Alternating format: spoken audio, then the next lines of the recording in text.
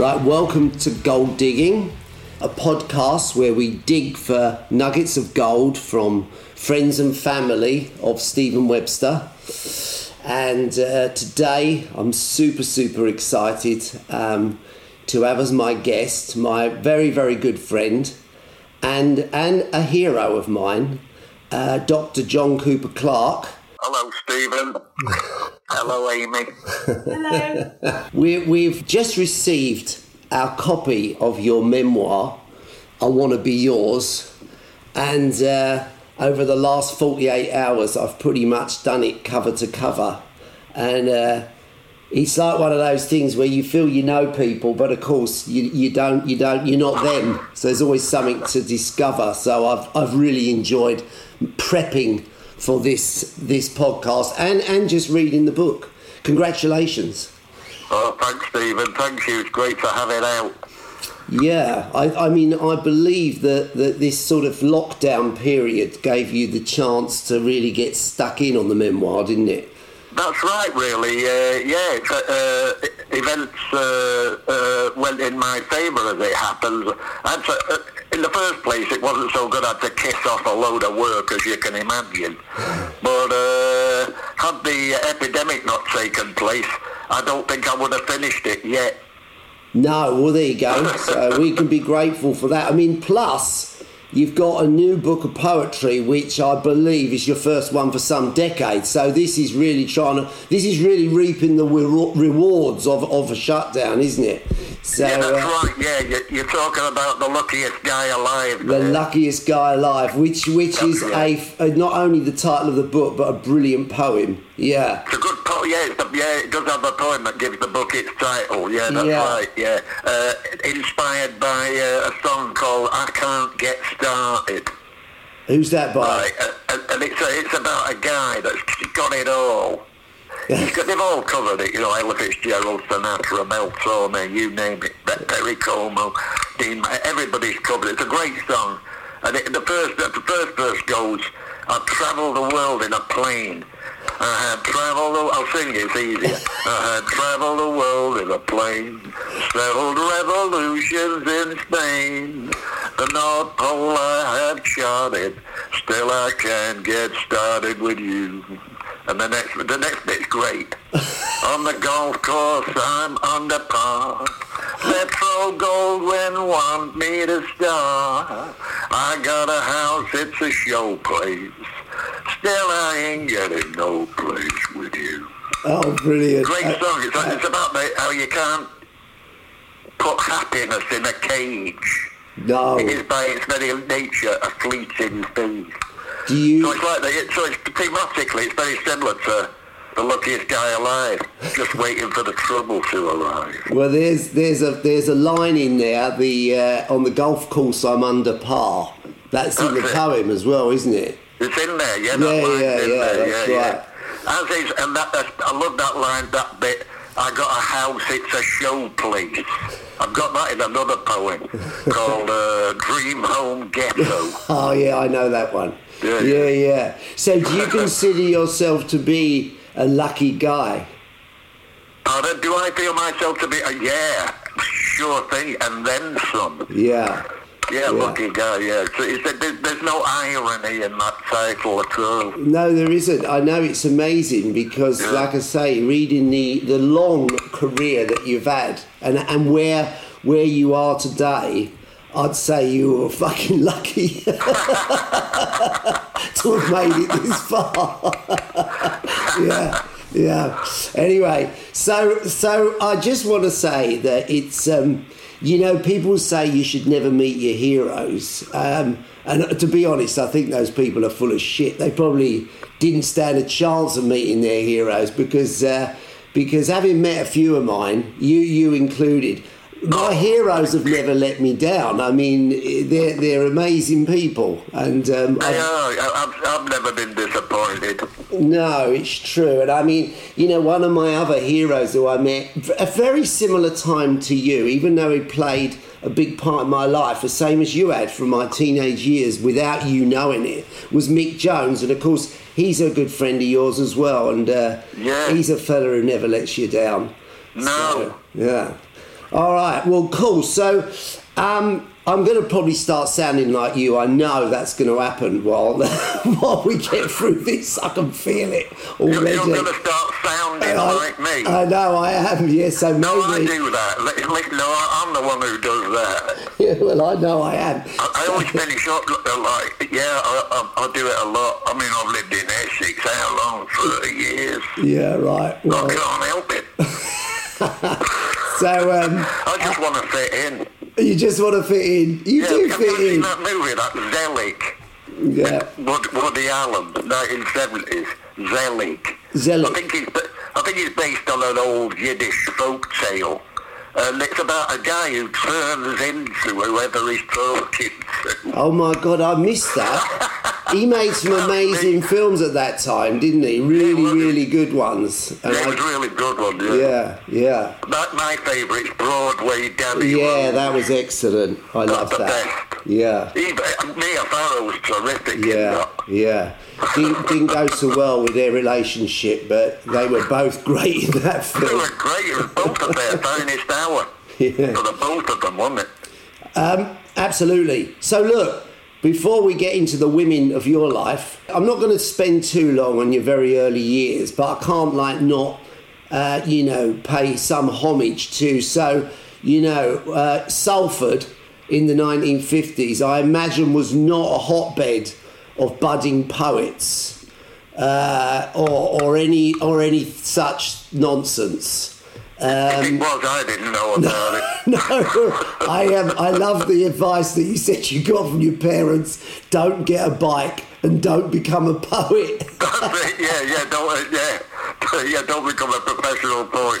Yeah, that's right. Yeah. But the one thing it did have, which you've almost already introduced it, was it had a lot of movie houses and movies. I suppose offers us an escape. But you were really obsessed, weren't you, with the movies and what that offered? Yeah. I mean, a lot of the time it was pre-TV in the case of our house. So amazing. And you could, but if you purchased one ticket, it entitled you to be in there all day.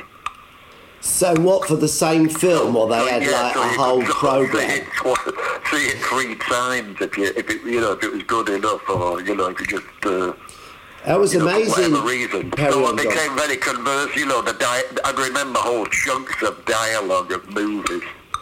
I know, and you remember every actor and every song and every producer. And I'm telling you, I mean, I know just recently I referred to you as the memory stick. And there couldn't be a more apt name for you. It's like you have total recall.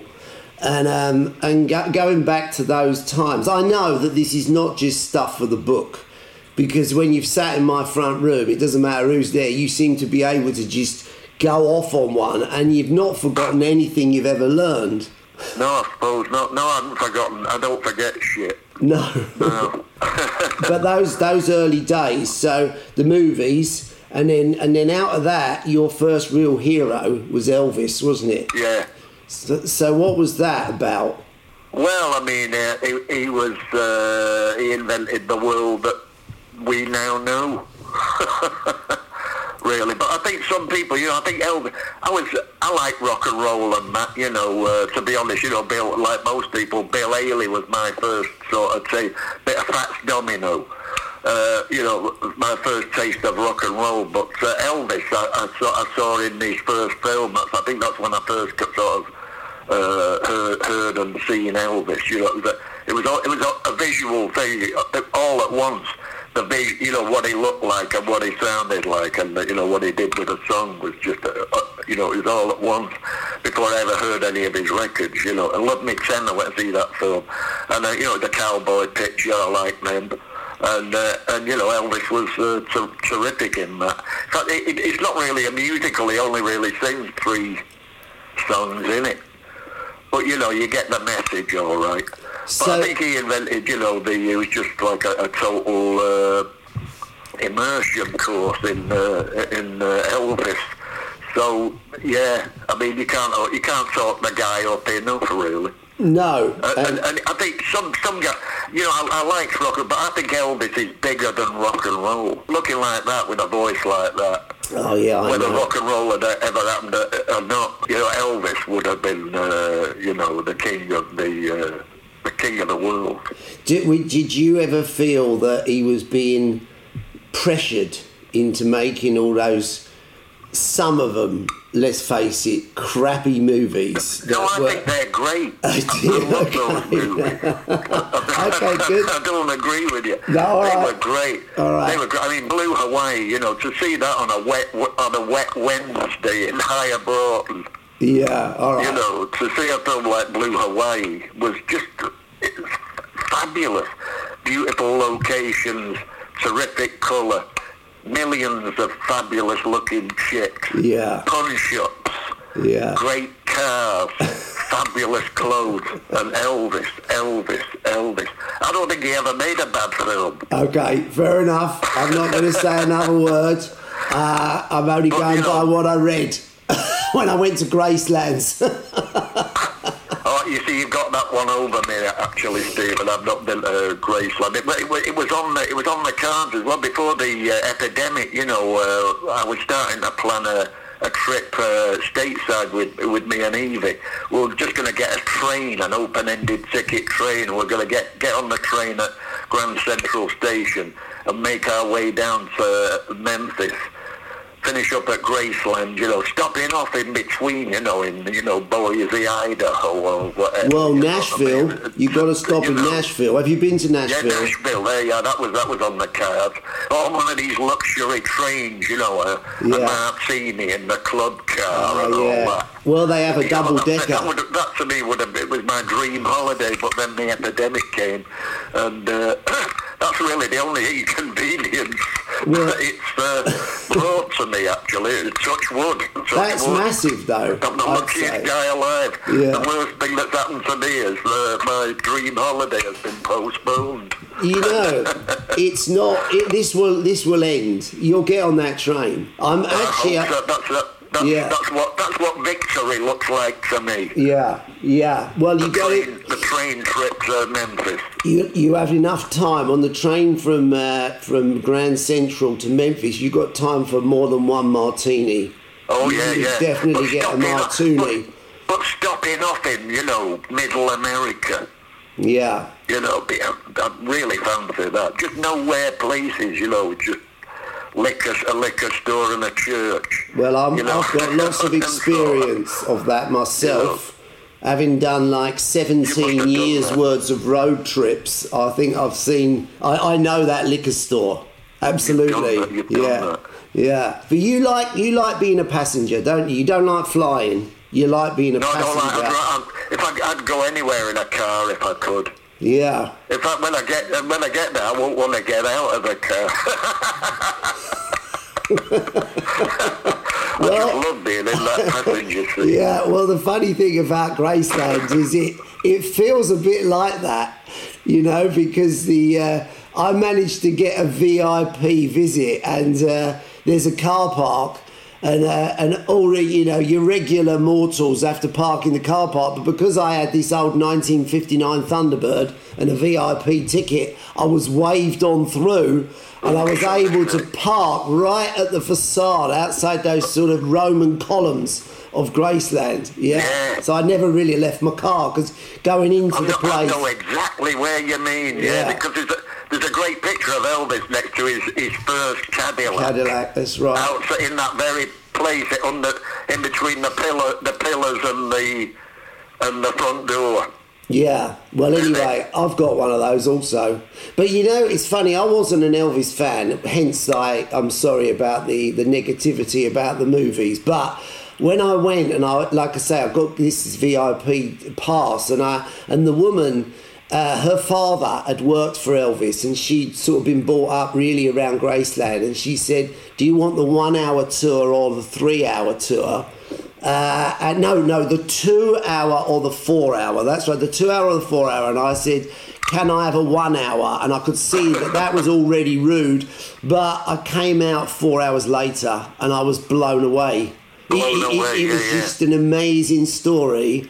that took 4 hours, and I'm glad I, got over myself and enjoyed it. Yeah. You know, I would always ask Stephen, to anybody that's been Graceland, and I haven't got a result yet, but what was the last record on Elvis's turntable on the hang on a minute, is it something like a gospel choir? I don't know, idea. It's not a trick question. It's not a rhetorical question. I've never had an answer. Everybody I know that's ever been to Graceland, it's always my one question is, what was the last record Elvis listened to? What's amazing is that things like Grammys and all the awards, they sort of passed Elvis by, except for he got something for singing with a gospel choir, which is why I asked you if that was the record on the turntable.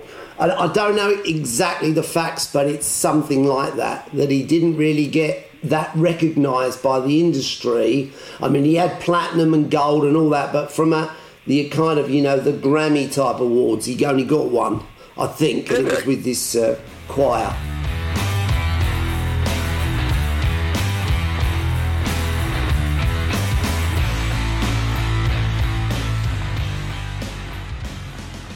I think movies and reading was played a big part in your childhood, and your mums, I think you were both big readers. Is that right?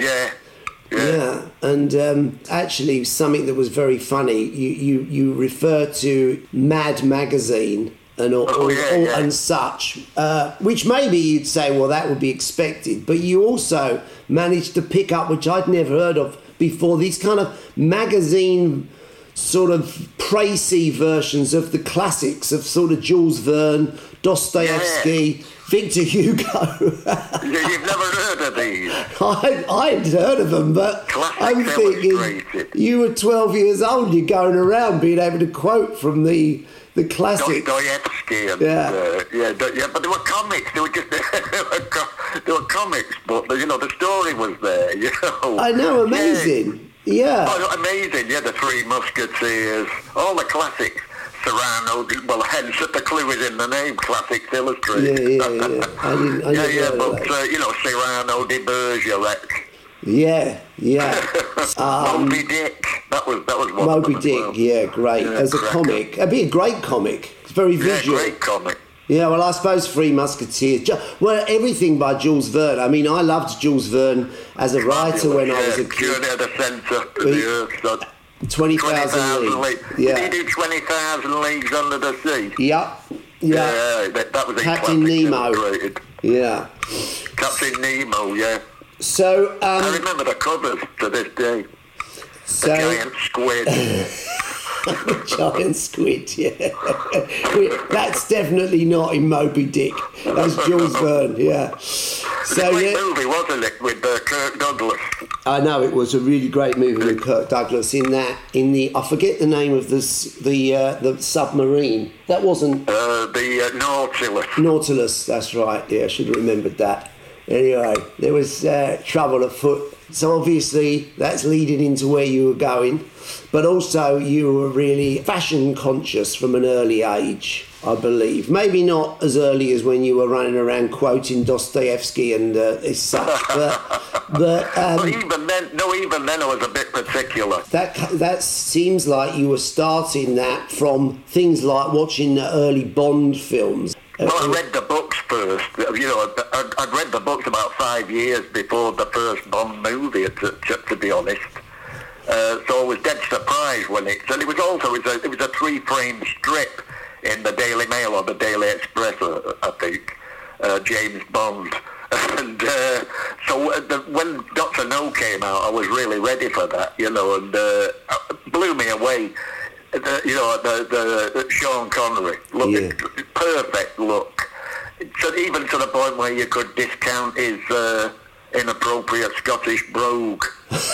He just looked so right. He did look so right, didn't he? Just like the picture in the cartoon, the Daily Mail 3-strip cartoon. I never knew that, but maybe I'm 10 years younger than you, so I remember Rupert. Was Rupert in the... Rupert, he was in the Express. Oh, now you're talking. He was quite well dressed for a bear.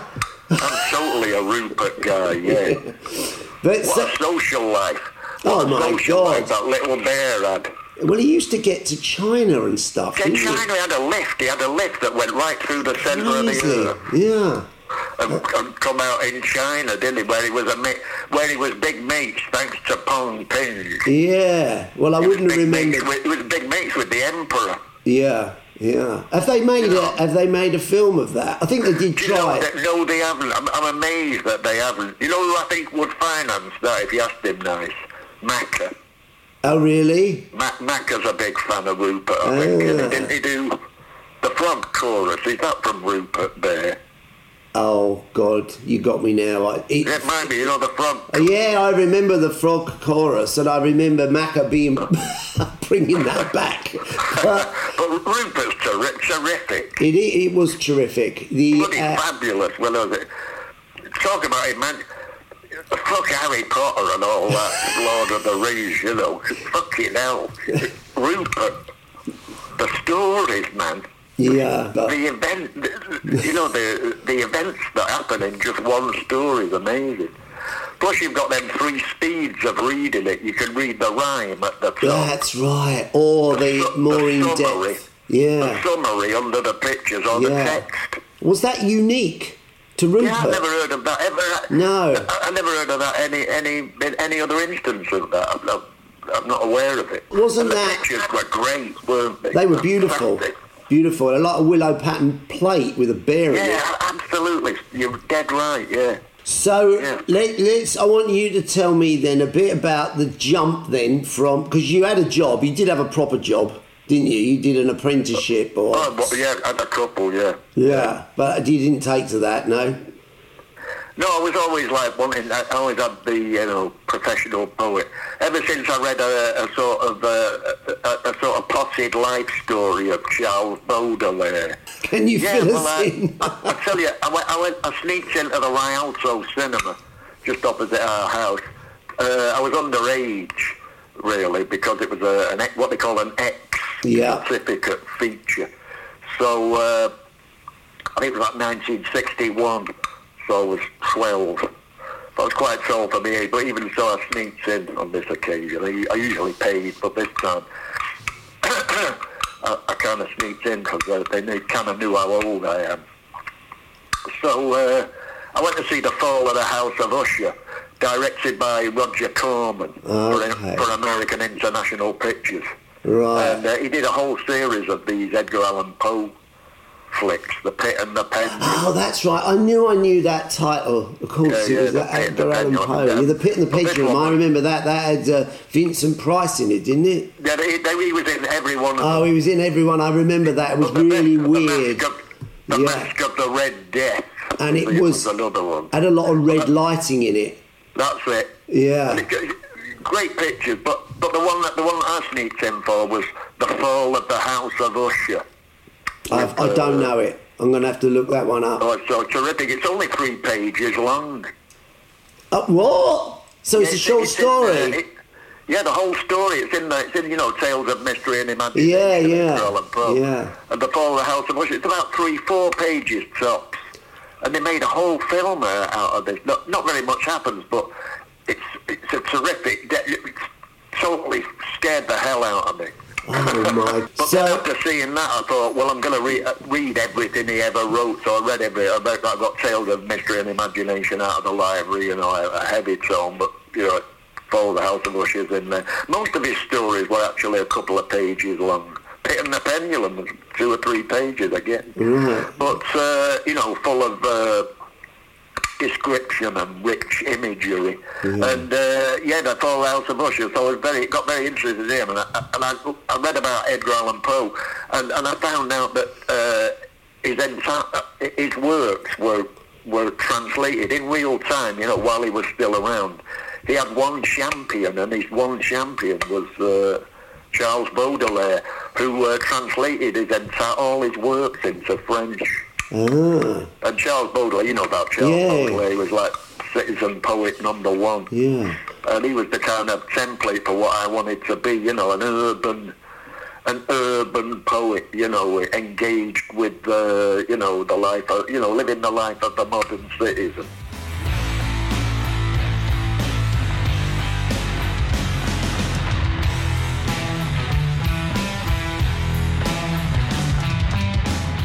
So your dad, he was a regular at the Wheel Tappers and Shunters social club, right? Yeah. Was that the the recording of the show or something? That's right. It wasn't an actual club. It didn't exist outside of the world of TV. It didn't exist as a club. It was purely a fictional club for the benefit of this TV program. But very well done. It was very true to life. There are people in the north of England would recognise that stereotypical environment without a doubt. I remember it. I remember it because Bernard Manning had a following, didn't he, already? He was one. There was a guy in the cap who I don't remember who he was. Colin Crampton. Okay, right. He was like a trade union official, wasn't he? And he rang a bell, didn't he, between he rang a bell, though. Give up order, please. Will the lady with his parks out front, those sort of... He'd cut in, wouldn't he, no matter who was on. He'd kind of ring that bell and come out with some public service request. Yeah, like with the man with the Merv Shergan, who's part yeah. But they had some real top stars on that show, though, didn't they? Roy Orbison. Well, I remember being Roy Orbison. It was was that unusual then? I don't know, because it was a popular show. It was like being I know it wasn't like Morecambe and Wise, but it was probably at the same time. You're quite right. You're right to point that out, Stephen, because good or bad. I mean, I thought it was a great show. But I honestly didn't think it would travel outside of Manchester. No, well, it did. I couldn't. That blew me away. That because it is so quintessentially northern. But it did. It travelled very well, apparently. It had some sort of exotic appeal south of Birmingham. Well, I can dig that because it did have some top stars, like the 3 Degrees. As I say, Roy Orbison. Roy Orbison. You still sound like you. Elvis's favourite. You still can't believe it. Elvis's favourite singer. Oh, really? Yeah. But it was a great show, yeah, but it only existed for televisual purposes. And my dad was... the thing was that my dad and his mate Wilf were drinking pals with this guy called Jerry Nyland, who was a cameraman at Granada. So he got them an indefinite membership. They were entitled... Oh, my word. That was a gig to get, wasn't it? Yeah, fabulous. I've still got a vid on VHS... Very sentimental. I've got a VHS where because it used to sort of scan the audience, didn't it? Part of the show was the audience were very in amongst it, weren't they? And and there's one or two where my old fella momentarily pops up. And you've got that on a VHS. Yeah, I have. Yeah, you might want to get that transferred onto something that won't stretch. Yeah. So anyway, so Bernard Manning was the first person who paid you money to do what you do, right? That's it. I'm imagining that was to be a poet. I don't know, or were you telling gags? Well, a bit of each. But, of course, I was met with opposition at first. So it wasn't very encouraging. But he's never, face-to-face, he's a lovely fella. I hate to disappoint his detractors. Well, but face to face, he was a lovely fellow, and he was sort of for my own good. And I'll tell you the full story. The reason I went to Bernard's was that I never got no encouragement doing what I do, which I think was a good thing. It gives you something to prove, And my dad was like, keep it as a hobby, very good, but get a job. Yeah. And so it gives you something to prove. Anyway, I fancied this chick. There was this girl who was sweet on, Chris Peel. It's in the book. Long story short, she taught me, I was trying to get round her, so she's a bohemian shit, a beatnik girl. So I told her I was a poet. She impressed the hell out of her, you know. And so I've just written I Married a Monster from Outer Space. So she sort of liked that because it can be seen as a sort of anti-racist thing. Oh yeah, I was going to get to that, but yeah. So she liked that. And anyway, I was talked into doing this. She didn't have to talk, you know, work very hard. I got my first gig was reciting this poem at a benefit event for an emerging left-wing pacifist magazine. There were several, you know, Manchester musicians giving their services free, etc. So I did this. It went down really well, so I was all for it. So I told my dad, just done my first recital. He said, "How much did you get?" I said, "Nothing. It was a benefit show, you know. Everybody there was giving their services for free, and me too." He said, "Well, anybody will employ you for nothing."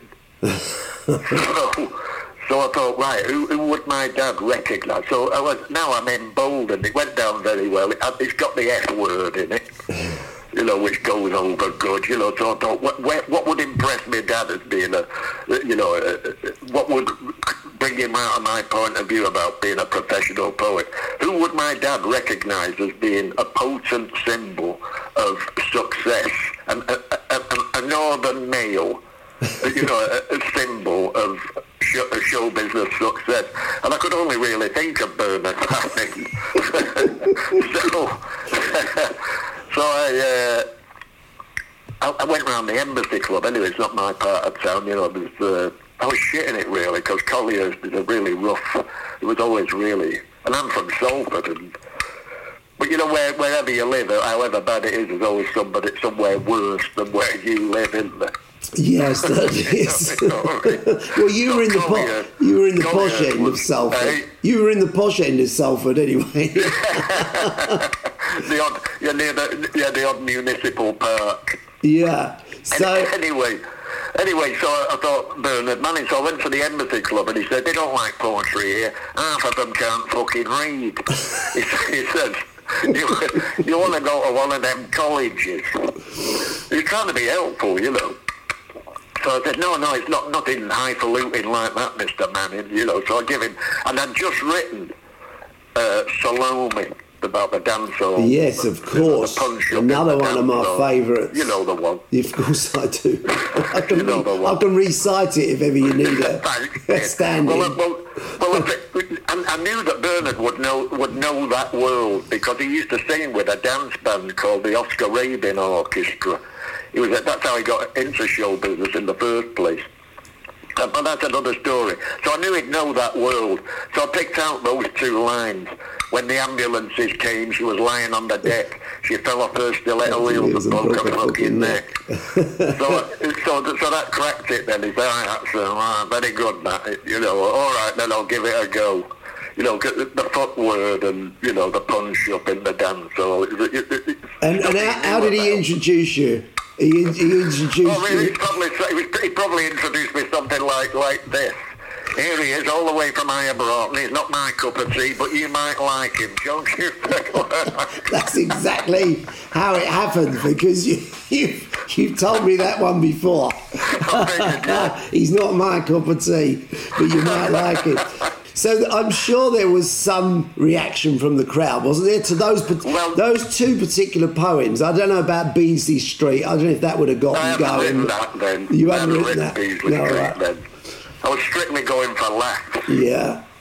And, you know, the footword was always good. You know, you always went quiet when that come out. Well, you don't... But what I'm saying is that the worst thing that could happen happened, really, at the Embassy Club. I was met with sort of 60% indifference.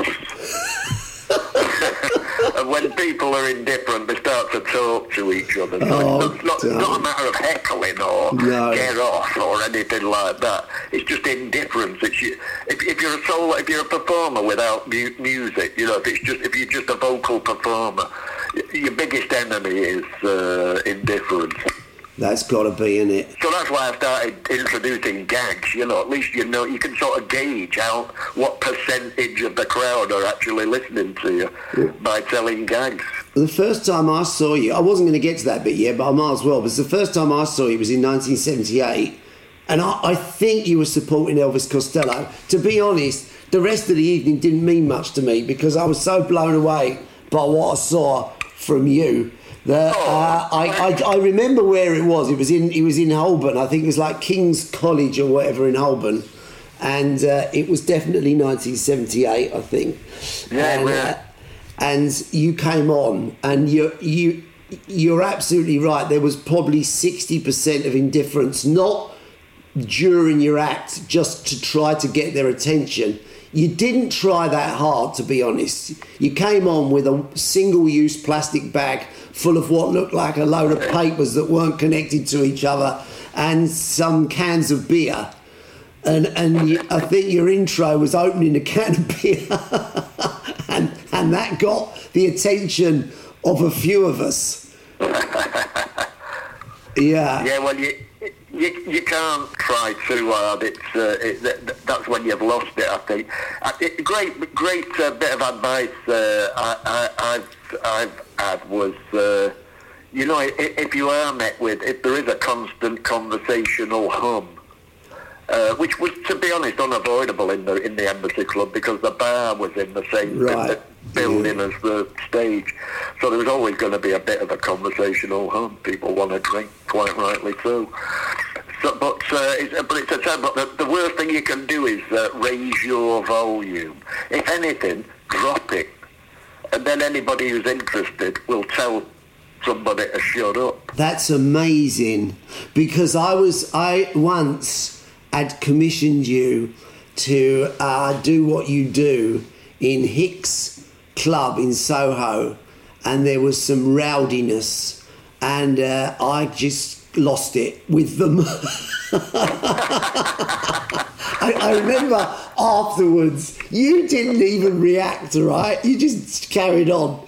And I was going round the crowd telling them to fucking shut up out of respect.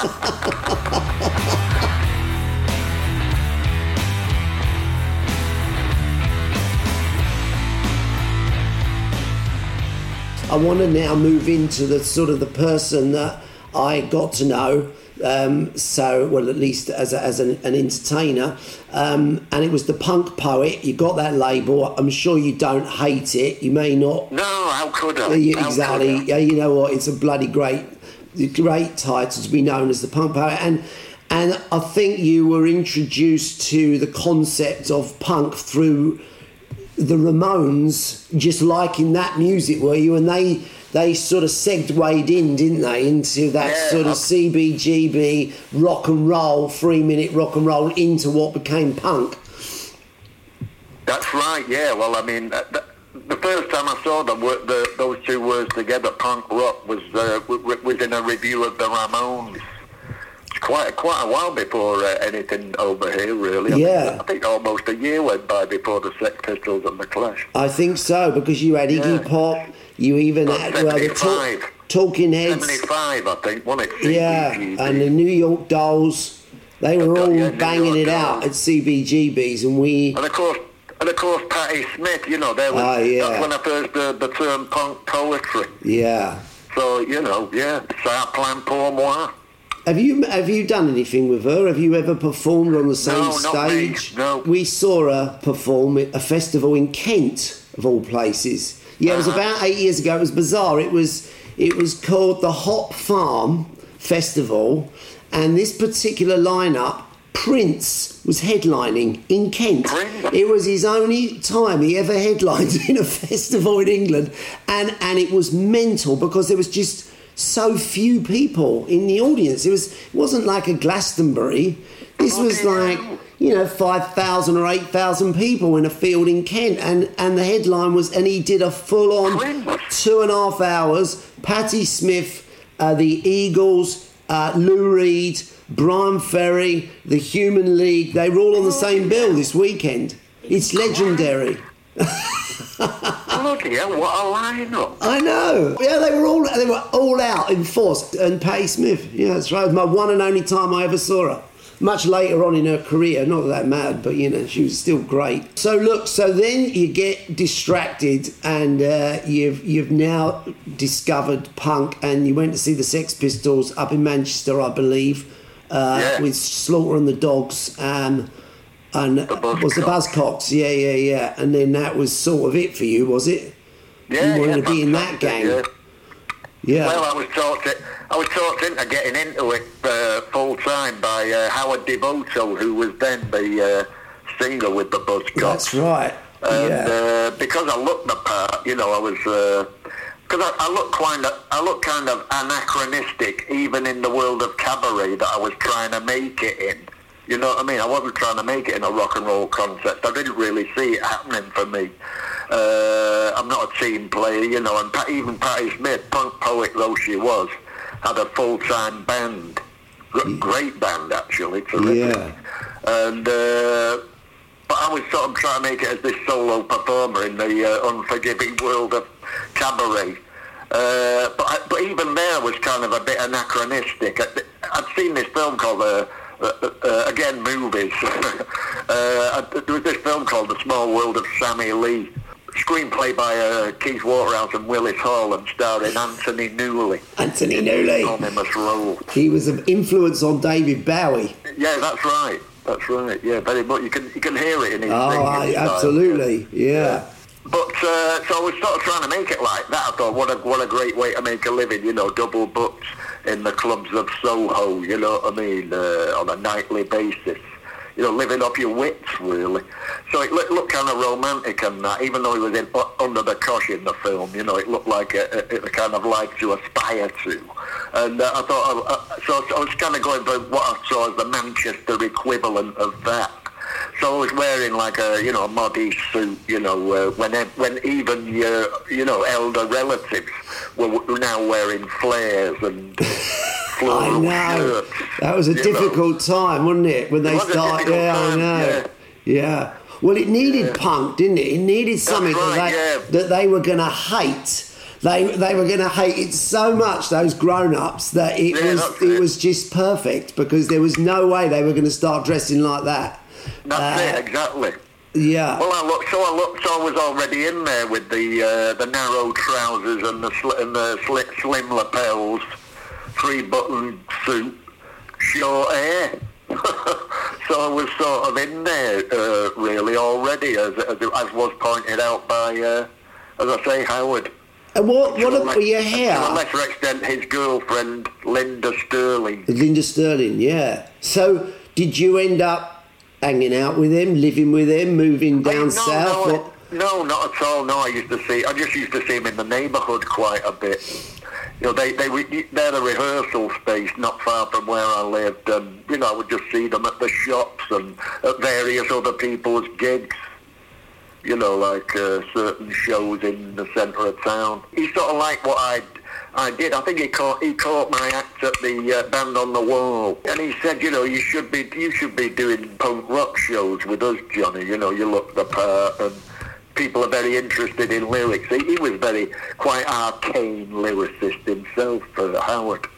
He wrote some great songs. Yeah, well, the Buzzcocks were great. The Buzzcocks, terrific repertoire. Fantastic. Yeah. And you're right, lyrics became, well, it was all important. I suppose there was a divide, wasn't there? There was that sort of the 1, 2, 3 type Ramones, or the Clash, the Sex Pistols, the Buzzcocks, who were saying something.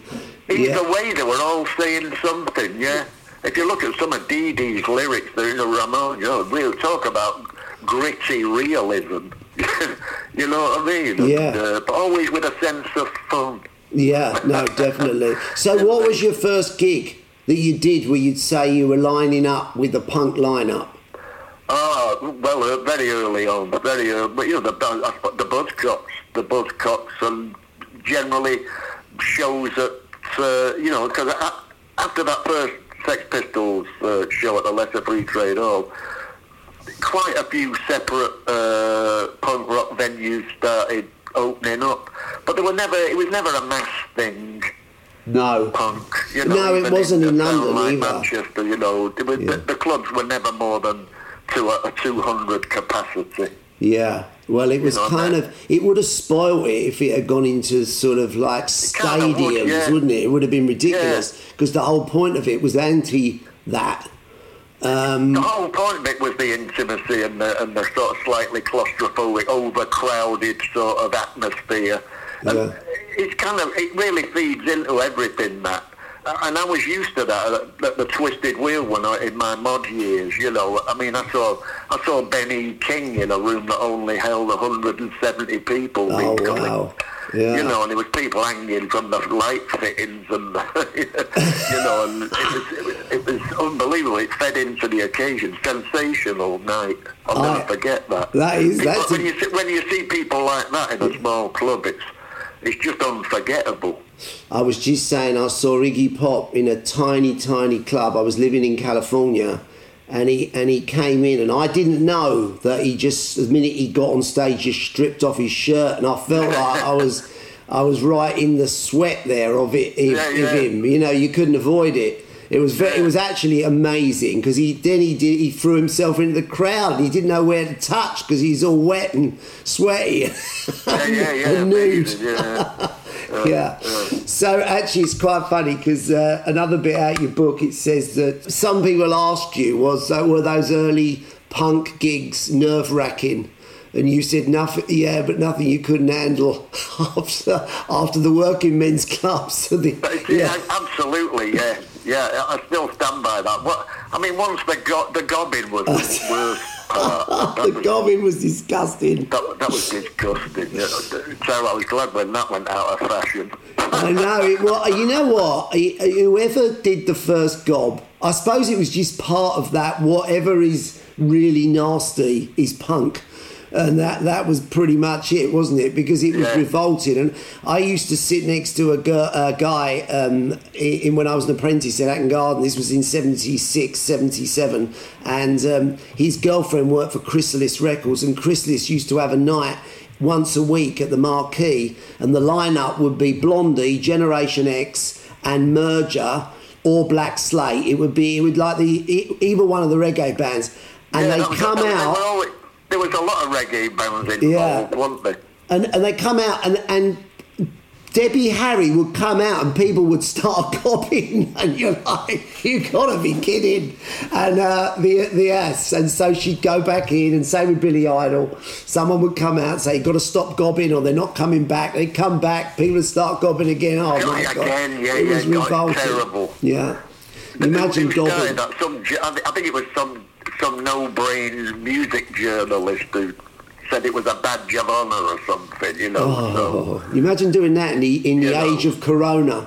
Terrible, bloody awful, awful. I never did that. I never threw any bottles, and I never pogoed.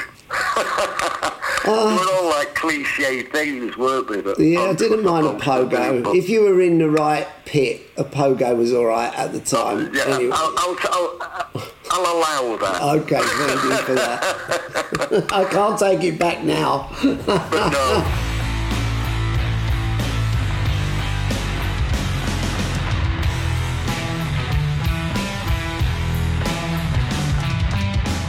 Now I've got to sort of move into you and I think, so I'd seen you in 78. I then went to see you a couple of other times, not so many, because I moved to America in 1980 and I didn't come back to 1989. So I kind of missed a lot of everything that was going on in England, unless people came over to California.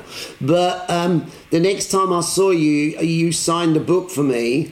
It was probably 10 years in an open neck shirt. Anyway, you wrote in it, Elvisly yours. And I had no idea that you'd liked Elvis. I couldn't work out why you'd written it. That used to be the name of Elvis's fan club over here, actually. Oh, right.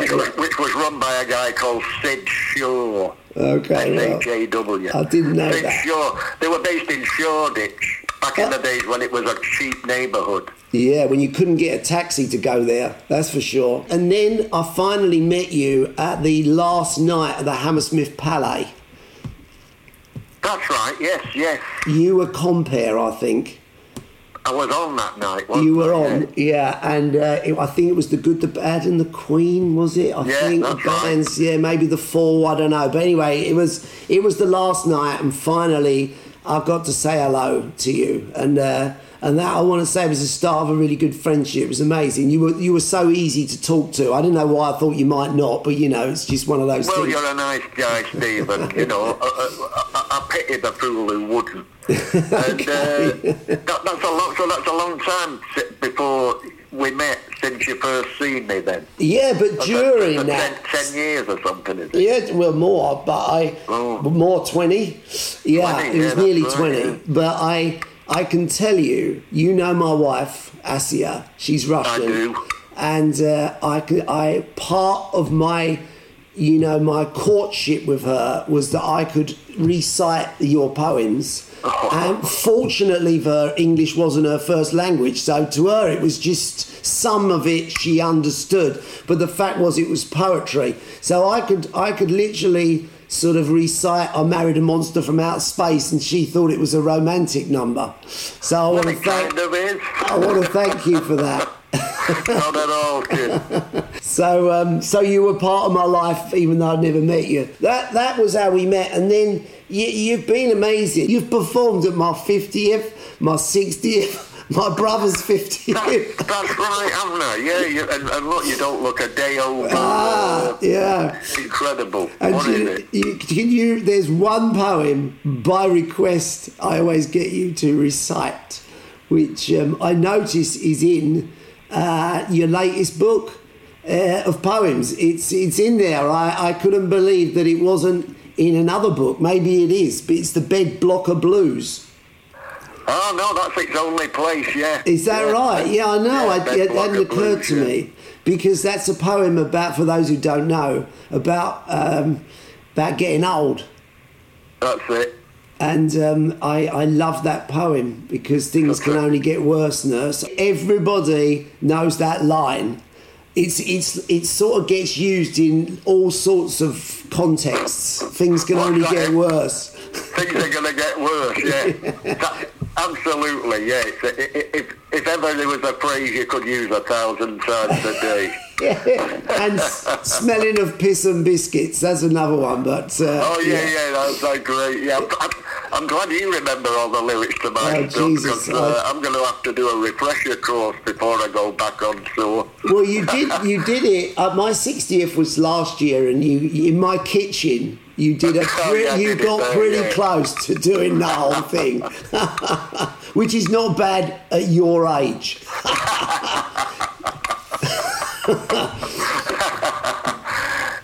What was that gag I heard recently? Oh yeah, my wife ran off with the milkman. Watching them drive away was the most miserable 4 hours of my life. Excellent. Yeah, that's a good one. Yeah.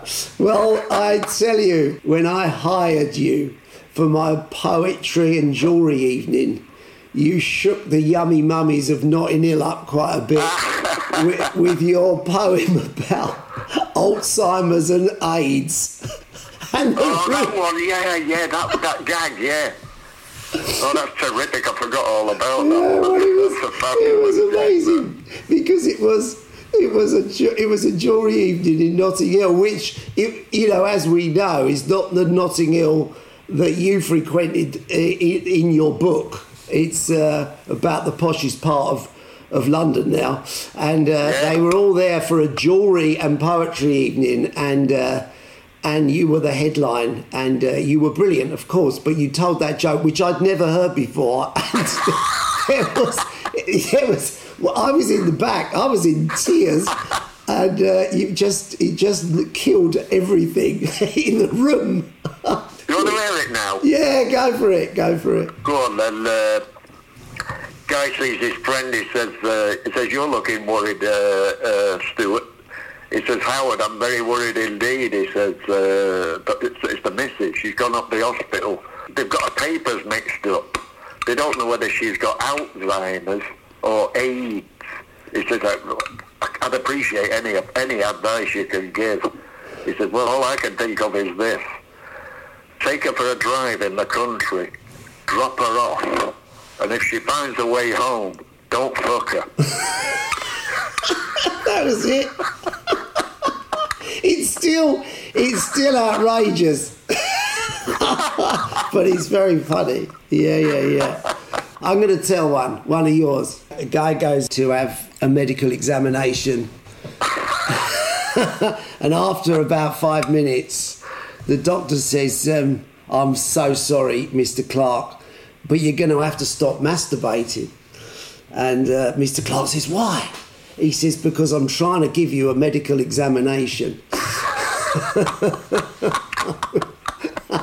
Anyway, they're both from the same night. Yeah. Yeah, my last word on it. Ever since she found some hidden letters, my wife's accused me of cheating.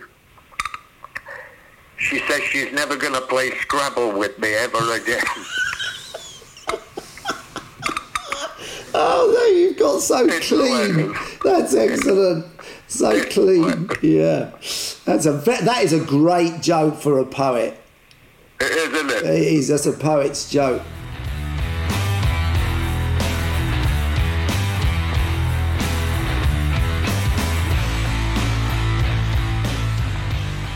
Now you're a punk poet. You're on the scene. You're being name checked internationally. So you're now famous as a poet, which is everything you ever wanted. It was punk that made that happen. That's why it was such a good move to move into the world of punk rock, and taking Howard's advice on that, because punk rock, small though it was, it wasn't many people, as I say, but it wasn't. It did have an international reach. Yes, definitely. It did. Vivian's and Malcolm's clothes got on the catwalks of Paris, France. There was that transatlantic New York, London kind of thing going on. You know what? I went with Mick to the 40th anniversary of London's Calling at the Museum of London. Did you go? I can't remember. Yeah, I went to that. Yeah, that's right. Yeah. And you think 40 bloody years, and the influence on everything, it seems like, has been so massive, hasn't it? From that short period that really was punk. It was like 2 years and a few players. Yeah, it's proportionate in many ways, but that's the nature of mythology, isn't it? It has a life of its own. And you know what? And it is an area that's rich in mythology, isn't it? Oh yeah, no, 100%. It mythologized itself as it was happening. Yeah. But the fact that it's never been naff. I remember going to meet up with at the time the creative director at Burberry, and he was his Burberry, and he had punk books everywhere, and I'm like, wow, it was his new collection. Like, this is going to be inspired by punk, and this was probably like 8 years ago or something. But it can keep coming back, and it can keep getting reinvented, and it's just all it symbolises is some sort of a bit of anger, a bit of frustration, a bit of a raw energy. Yeah, it's naff proof.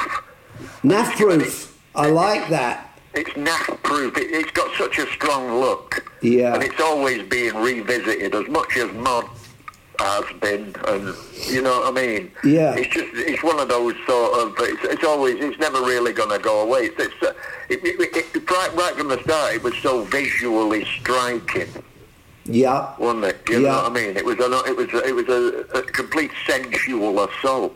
And I think you were, like you said, you've introduced through a band that had been around for a bit, and then you go to see the Sex Pistols. Then you're right. The next thing is you're on stage with Buzzcocks, etc. And I think I remember myself being at Chris Hill. Chris Hill was he was a DJ that played a lot of rare groove and American import music in Essex, actually, in the gold mine in Essex, and then he played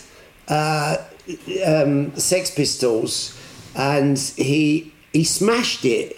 He smashed it, and he said, "You'll never hear that shit in one of my clubs ever again. I'm like, hang on a minute, that was amazing. And I was I was in my school holiday, about to start art school. So it was like just the perfect moment, you know. That was sort of 76, August of 76. You think, oh, okay, this is it now. I went to art school as a punk. And there was, I wasn't before, I would have gone as a sort of Southern soul boy. But, Precisely, yeah. So I get that. So I want to say you were busy, right? You were busy. You're bringing out albums, Disguising Love. You've got several things on the go. You're touring like crazy. Things were looking pretty good, but you also had another problem, right? You had a heroin addiction, which ended up really affecting everything, didn't it? As you might expect, but... as you might expect, yeah.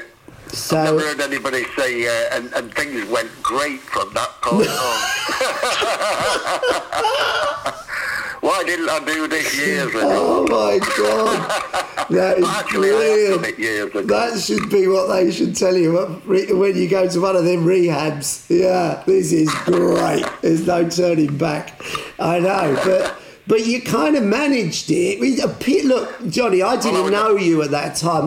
When I met you, you was well, clean, sober, the Johnny that we know and love today. But it must have been shit as well. I can only imagine. It was very made life very, very difficult when it should have been getting easier. It just got more and more, more and more difficult. But also it made me very reliable. You know, I always needed money. You know, and I was really Mr. Reliable. I hear stories about it. You know, people repeat things about what happened in my life. Oh, you were really. I don't know why I had this reputation for being unreliable because if anybody was, I was like a puppet on a chain. Yeah. You know. Good song as well. That. I was always that good song. Yeah. As Sandy Shaw almost sang at the Eurovision Song Contest. Yeah.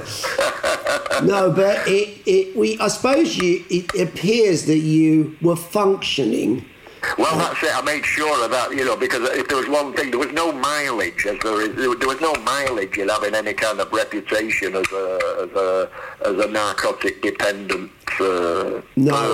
There was no mileage at all. Life could only get worse if it was widely known. Yeah. So if you look at pictures of me from that time, it's a crisp white shirt. You know what I mean? I look like I've just come out of the barbers, and anything but look like a junkie. The only time I think I really sort of. It was a little bit the gobbing and a little bit for ease of maintenance, but for a while I sort of lived in a leather jacket. Right. Which was kind of aberrant for me. I'm a kind of, luxurious. So not a leather kind of blazer style. That's right. Yeah, I think I remember. But so and then it got really bad. But then you did manage to get yourself into a rehab, a 5-star one first, which is quite funny. Some of the things you talk about. That was. I wouldn't have missed that for the world, But it's the only time in my life I've ever put weight on. That was exactly the line I'm looking at. 2 stone in 3 months. I couldn't leave the clinic on account of the clothes I went in. As you know, I wear quite close-fitting garments. I'll tell you went from a martini with 3 olives being a square meal to 5 square meals a day. 5 square meals a day, yeah. I know, it was a $12 restaurant, really good. I know. And when I read that, I was laughing my head off. In between. Because I wondered if that was when you wrote "Get Back on the Drugs, You Fat Bastard." Yeah, it should have been. That's a retroactive poem, yeah. That's taken me 40 years or something to write. It is a very accurate depiction of what happened back then, yeah.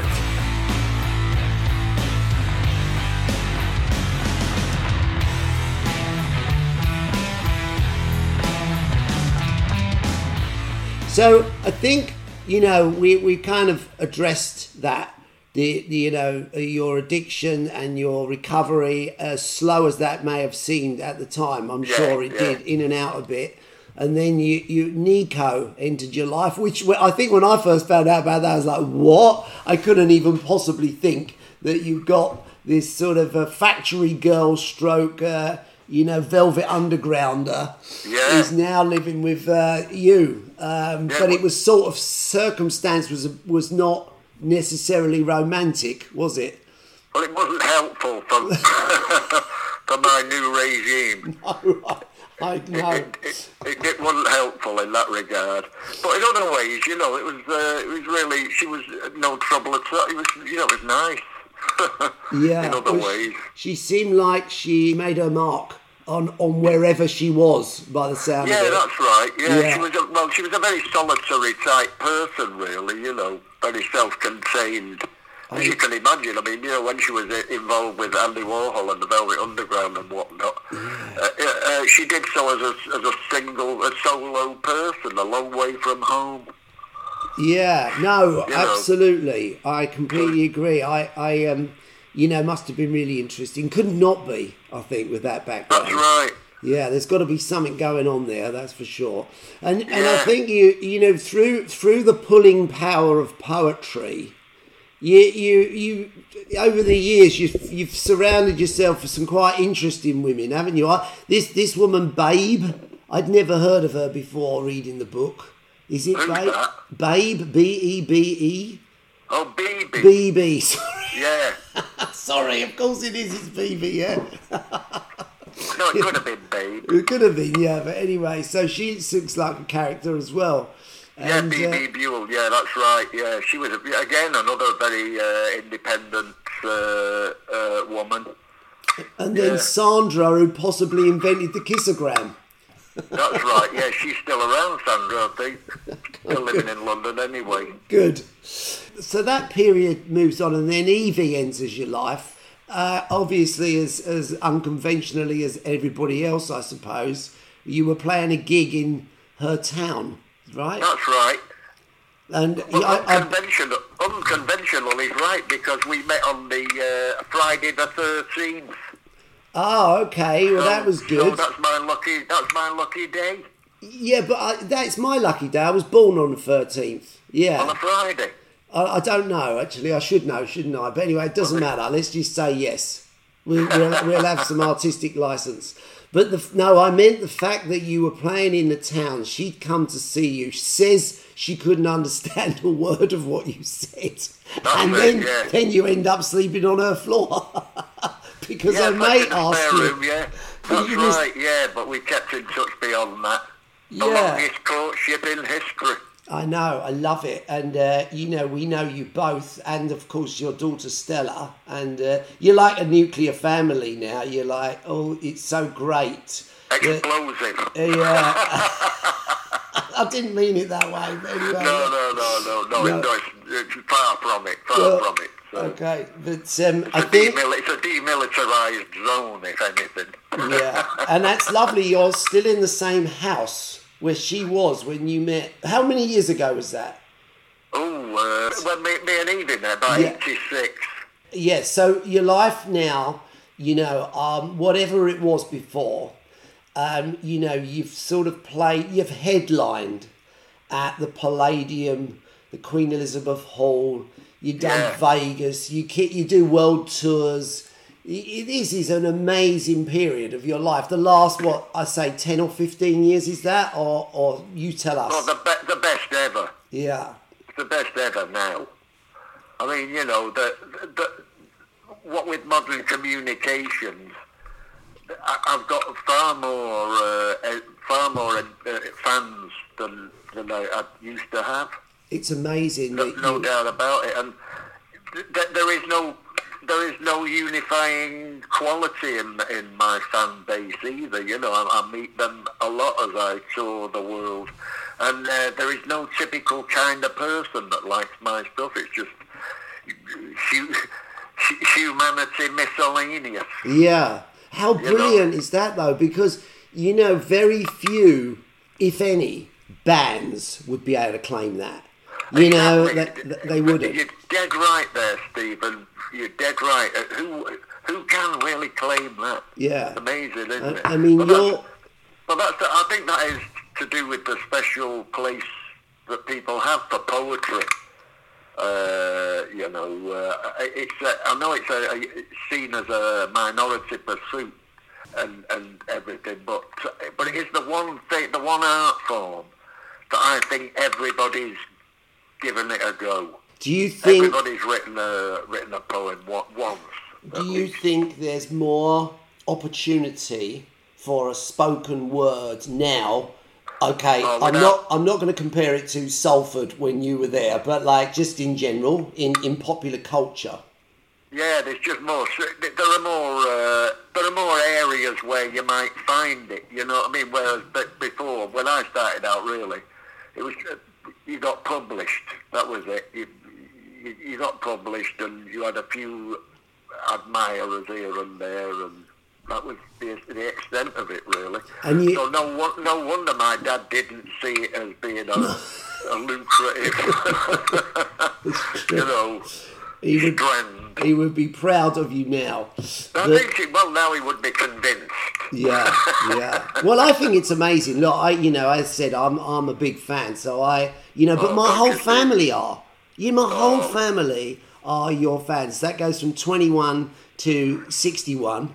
You know what I'm saying? That's absolutely right. And that covers across the board. A lot of ground. And you know what? A 21-year-old wouldn't pretend that they like something. No, not at all. That's right. Not at all. No. The people I meet are wonderful. So I'm going to share one more story. I think I told you, but I can't remember. So last year I was on a road trip, and it was our European adventure. So we normally do them in America, but we were driving from my front door on the White Cliffs of Dover to Portugal, and I'm in Lisbon, and we were out looking for a place, and there was some signs of life in an upstairs room, and we went up, and it was a poetry evening. It was Portuguese poetry, and people were standing up, and then people would applaud, and there was a little bar. Anyway, from the back, I did Salome Maloney, and the whole room just turns around, and I got a standing ovation. Wow! and everybody was in their 20s, and my friends who were with me, they went, "That was amazing." Get out of it! I'm not kidding you. It was extraordinary. Yeah, my friend who's Australian, he filmed it, and he said, "I've never seen anything like it." I left the building as soon as I finished. I went outside. I was so kind of embarrassed that I thought this I could get things thrown at me, but no, got a standing ovation. So I thank you again for that. Sensational, Stephen. Thanks very much. I've done one show out there, and it was really good, actually. Yeah, we had the time of our lives there. Yeah. I came back with a suitcase full of sardines. Of course you did. And they're in beautiful boxes, aren't they? Yeah, they are. The packaging is amazing. Yeah. Did you do the same then? Well, yeah, of course you do. I mean, you can't not. I love a canned sardine. Yeah. Well, I've got one of my friends. You've met him actually. He's American, and he came to one of your gigs on the night he arrived in England, and you were playing in Greenwich. And I said to him, "Look, Jeff, you're probably not going to understand anything." He understood everything. He was pissing himself in the aisles. Right, he's a big sardine fan, right? So when I go to Portugal, I have to come back with a load of sardines for him. Yeah. Omega. Yeah. Full of omega.